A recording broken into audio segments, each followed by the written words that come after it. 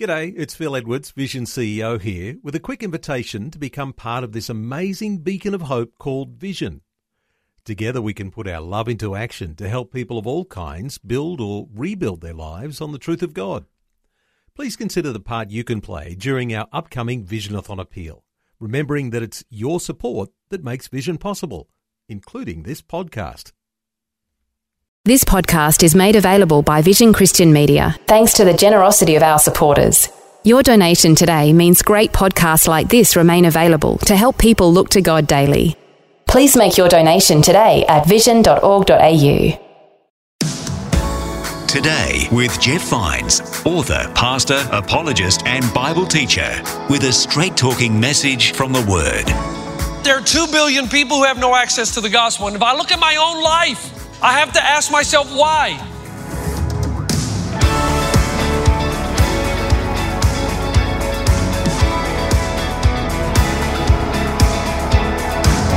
Today with Jeff Vines.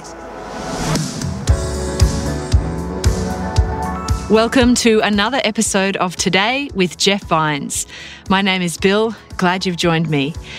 Now, we've heard love can conquer all. In this episode, Pastor Jeff preaches about love conquering fear. It's a message that reminds us just what we have in the gospel, the good news, that should drive us to love others above all else. Let's get into this powerful message from Pastor Jeff now, here on Today with Jeff Vines.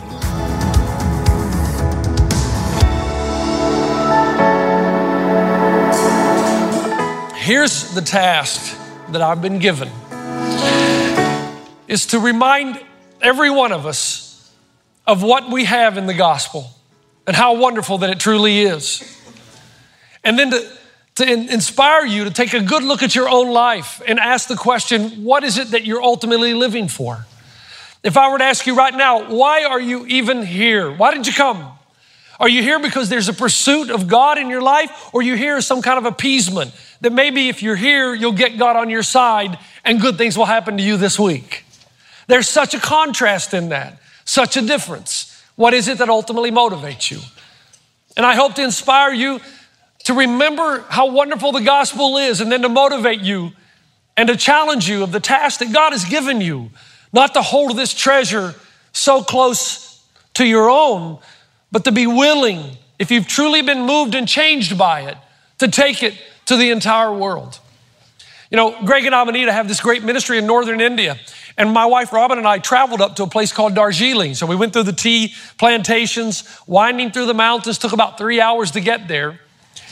And Ajay Lal told me about this church that existed up in Darjeeling. We went into the little place that they meet, a little community hall. They greeted us with flowers and with a photo of Darjeeling, the city, the beautiful city that sits on the mountain there, and you can see Mount Everest over across the way. Beautiful town, beautiful people. And the elders of our church back in Los Angeles, where I pastor, gave me the command to treat these men and women who give their lives for the gospel, to treat them well. So we took them to dinner, and we met a pastor by the name of Silas. His story was remarkable. Now remember, this is a hostile area where Greg and Amanita work. And there are pastors there giving their lives for the gospel. This man, Silas, worked for the government of India for over 20 years. And his job was basically this: find all the Christians you can and beat them with iron rods, extract them, and then extricate them out of the area. Move them on to someplace else because they're not welcome here. For 20 years, he would act like he was their friends, discover them, and then abuse. Kind of like a modern day Apostle Paul, what he did while he was Saul, before he was converted to Christianity or to Jesus Christ. I sat and I listened to Silas's story. And this was the way he lived his life. And then one day he started having a dream. And he kept having a dream of a little baby being born. At first it was just a weird dream, but then it happened night after night after night after night. He said, Pastor Jeff, it was driving me to insanity. Finally, I had to get out of the city. I went back into the rural areas to where my mother lives. And I told her this dream I'd been having. When I told her about the dream, she looked at me and she said, this little baby that you're dreaming about is Emmanuel, God come in the flesh. He is the Christ child, Jesus Christ. His mother had been converted by a Christian missionary, incidentally from America. When Silas heard this, he too became a Christ follower. He stayed in the government, only his job changed dramatically. You talk about using your job and occupation for the glory of God. Silas started trying to find the Christ followers and helping the young pastors get the papers that they needed for approval to go across the border into Pakistan, Afghanistan, Nepal, Bhutan, and Bangladesh. I asked him one day, I said, man, aren't you worried that you're going to get caught? He said, it's inevitable. I said, aren't you afraid for your life? He said, well, and I quote, my love for my people is greater than my fear of man. And I said, but these aren't your people. They're different tribes, different countries. He said, all people are born of the same spirit. When he told me that, I thought, I don't live my life like that. I wish I could tell you that I did, that I was as brave and courageous, but that wouldn't be the truth. I find that in my life, fear overwhelms my love more often than it should. I remember Anastas Sabamunga, who was my translator in Rwanda when Cam and I went into the prisons. We developed a relationship. Over time, Anastas believed that he could speak truth into my life, so he started speaking truth into my life. And on about the 6th or 7th year that I returned to Rwanda, he said, I want to take you to a very special prison. These are not just the people who committed murders with a machete.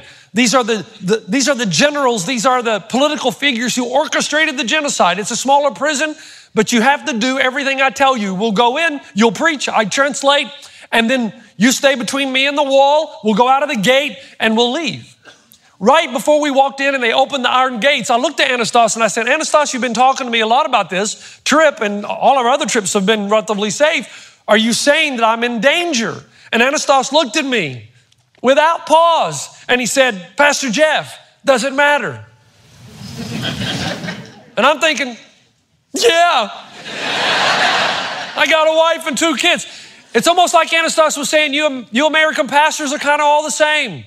You love the romanticism of going overseas, but as soon as it's going to cost you something, you start thinking, well, maybe I don't want to do this. Fear often overwhelms. In fact, sometimes I've looked back over my life of how many times and how many places we've been. And in all honesty, I'm not sure that I've done what I've done because I love and care about people. I think oftentimes I've done it to merit something with God. That maybe if I go and do this, that God will give me favor. Maybe I'll have a great year or a great month because I've done this huge favor for God. Please listen to my heart. Many of you do know me, and I feel that I can speak frankly with you. In no way do I mean to judge you. I just hope to catalyze something in you that will perhaps bring change. Today, I remember reading 1600. In the 1600s, the total population of planet Earth was somewhere around 545 million souls. Think about that. And even though travel was much more difficult, living conditions much more harsh, the church and the missionaries of those days truly believed they could reach the entire world with the gospel.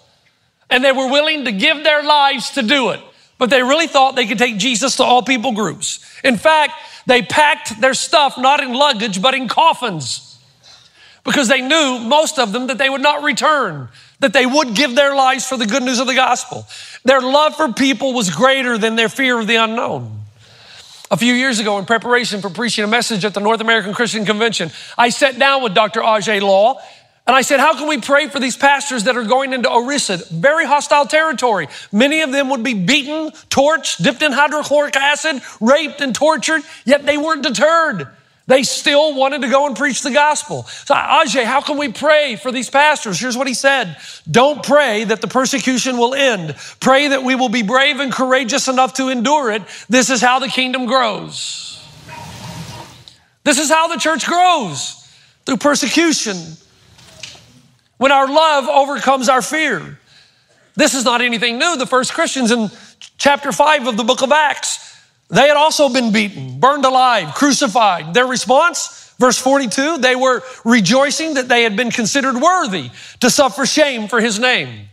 So they looked to God and they said, God, thank you that you counted us worthy. Worthy is the Greek word axios, which means weight. Thank you that you trusted us to bear the weight of this persecution and never leave our post. So they were happy that they were persecuted. They rejoiced that they could live their lives for a purpose greater than themselves. So right up from the time of Christ to the 1600s, the church has always believed that it could reach the entire world. And it was worth giving their lives for. Now think about today. The population of planet Earth is somewhere around 7.5 billion souls. There's been a significant increase in population, yes, but also a significant advancement in technology and liberty. We have a greater sense of freedom to go and to travel and a greater means by which to do it. Travel, technology, and time, perhaps for the first time, is on our side.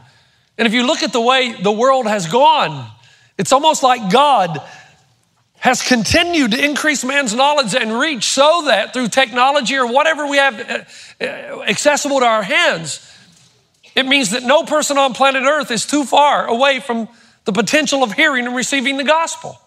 And yet, here we are in 2017, and there are more people classified as unreached right now than in human history, at least since the time of Christ.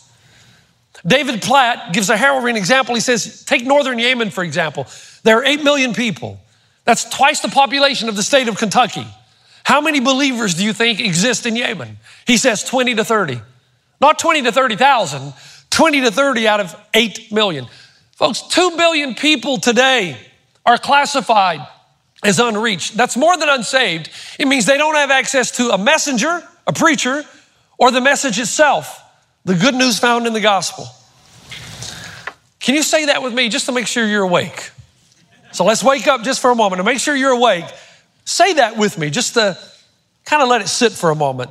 2 billion people have no access to the gospel. On the count of 3, 1, 2, 3. 2 billion people have no access to the gospel. And sometimes I think the church, we're kind of like American Idol. You know those guys who go and try out, they can't sing, but nobody told them? I mean, his mother told him, I can sing or you can sing. So he goes on, but he has no real friends because his real friends would say, dude, you can't sing. You're going to embarrass yourself. They're going to make a YouTube video of the 10 worst tryouts in American Idol, and you're going to be number 1. I feel sometimes that as the church, we do so many good things, but nobody will speak truth into our lives and tell us, look, we have greater means, a greater resource, and greater liberty. And yet there are 2 billion people who have no access to the gospel. And if I look at my own life, I have to ask myself, why?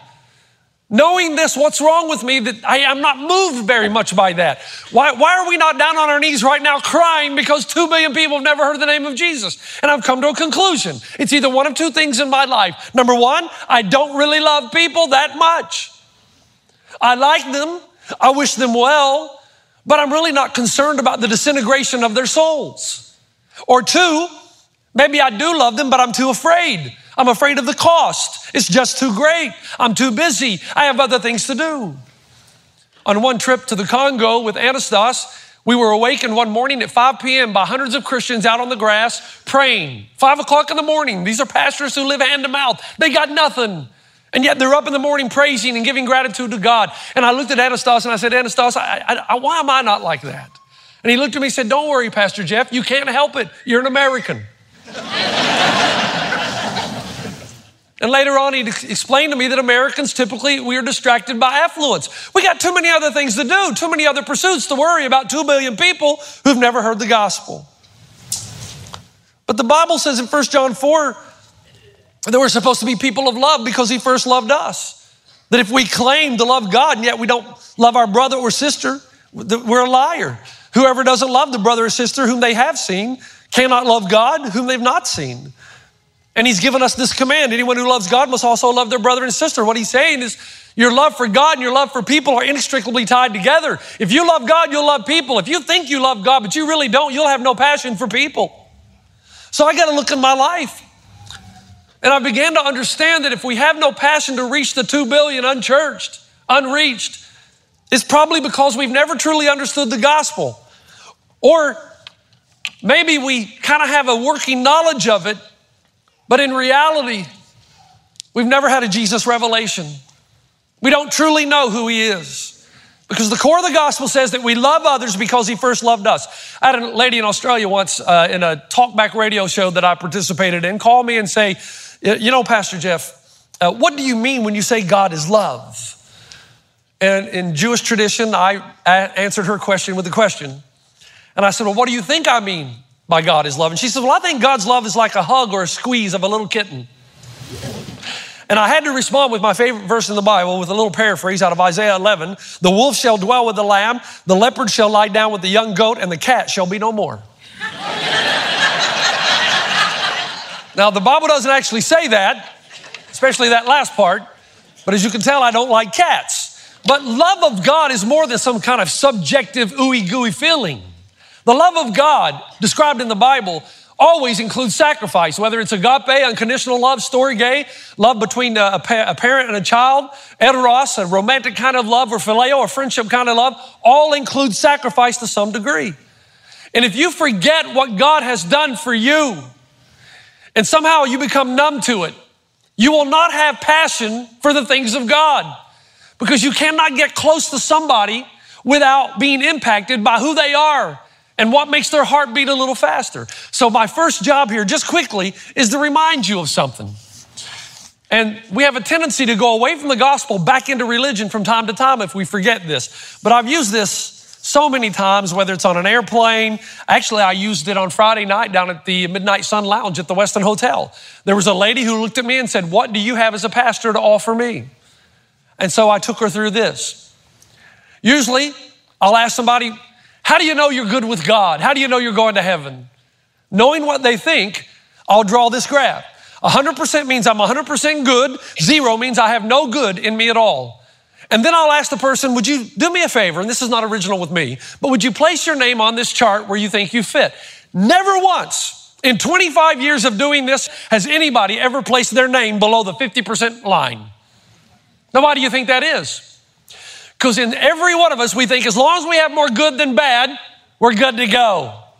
God loves us. We're going to heaven. So everyone will place their name somewhere here, and then I'll go another step. I'll say, well, it's interesting. Billy Graham was asked this question, and he put his name around 33%. Now they're getting a little nervous. And I'll say, do you want to change where you placed your name? Where do you think they placed their name? I mean, it's so close to Billy Graham, it's touching the line. It's touching the line. Because I can't go too far down. And then I say, that's interesting because Mother Teresa, by the way, this is true, asked this question and she put hers around 23%. Now they're getting nervous. Would you like to change where you placed your name? They don't know what to do. But you know what they do? They place it so close to Mother Teresa's name, it almost looks like it's right over the line. And the problem is that in the world religious system, wherever you go, you earn favor with God by being good. Only the gospel tells you that you don't get to heaven and you don't have intimacy with God on the basis of how good you are, but on the basis of how good Christ is and that he paid the ultimate penalty for your sin and mine. There is no other way. But if you think you're pretty good, your love for God will not be that great. Jesus himself told a story and then he said, here's the application. The more forgiveness, the greater your love is going to be. If you feel like you don't need that much forgiveness, your love for God's not going to be that intense. But if you feel like, man, without God, I'm hopeless and I have no eternity, then the more you recognize that and your eyes are open, the more you're going to love and honor God. That's why, folks, when I was a teaching pastor here, I tried to start a prayer meeting on Wednesday night before our Bible study. I never was able to get more than 15 people out of a church this size to come and pray. Now, let me say something. That probably had more to do with me than you. But when I got to Los Angeles, I wanted to try it again. And God gave me this great idea. He said, if you're going to start a prayer meeting, you're going to have to start it with desperate people. People who know they have issues and their only hope is God. So I took our Celebrate Recovery ministry and I had them start the prayer meeting. It's not that they're the only ones who have issues. They're just the only ones willing to admit it. And they came and now we pack it out.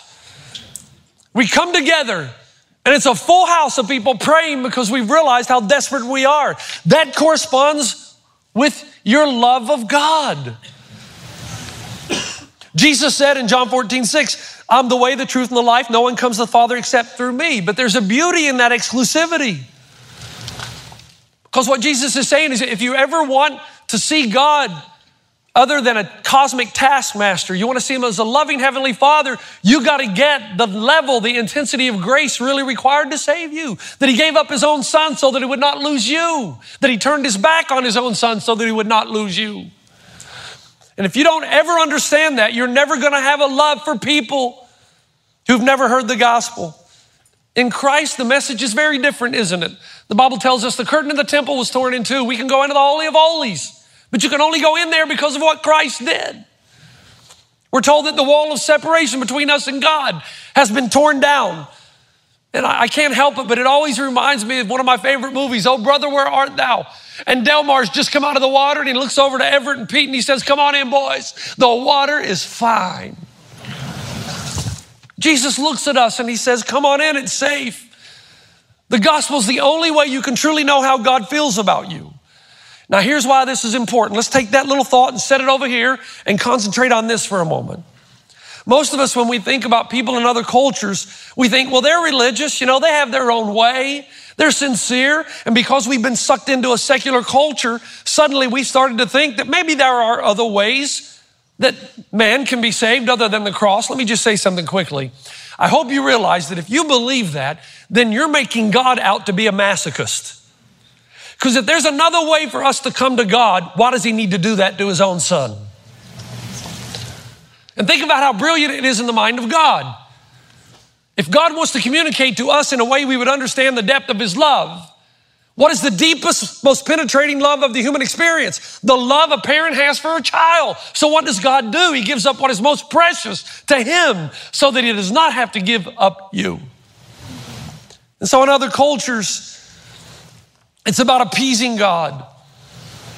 It's about rituals and ceremony. This world, folks, is a place of fear. I've been to Africa and to Thailand and to Australia, New Zealand, to the South Pacific Islands. It is a world of fear. You take India, which is primarily a Hindu culture. Firewalking is still practiced to prove a person's piety and to appease the gods, even though there's serious injury, sometimes death.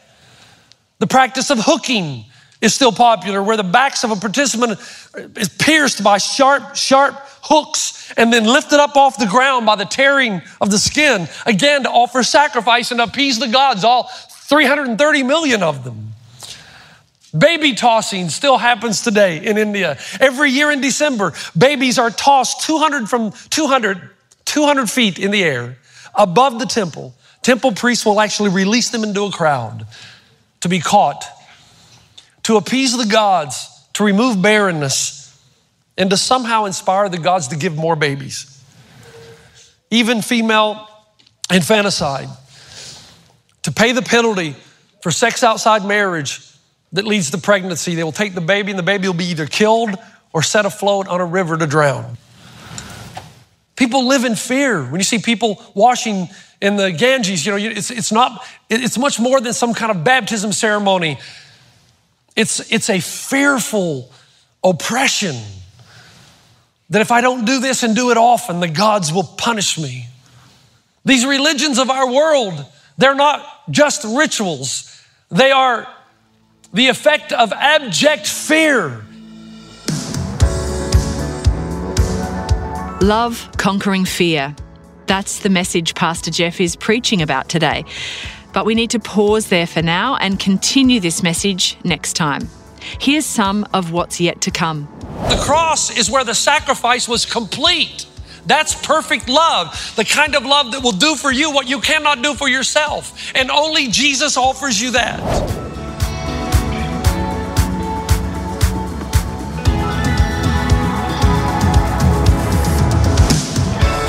Today with Jeff Vines. For more from Pastor Jeff, head to vision.org.au/Jeff Vines.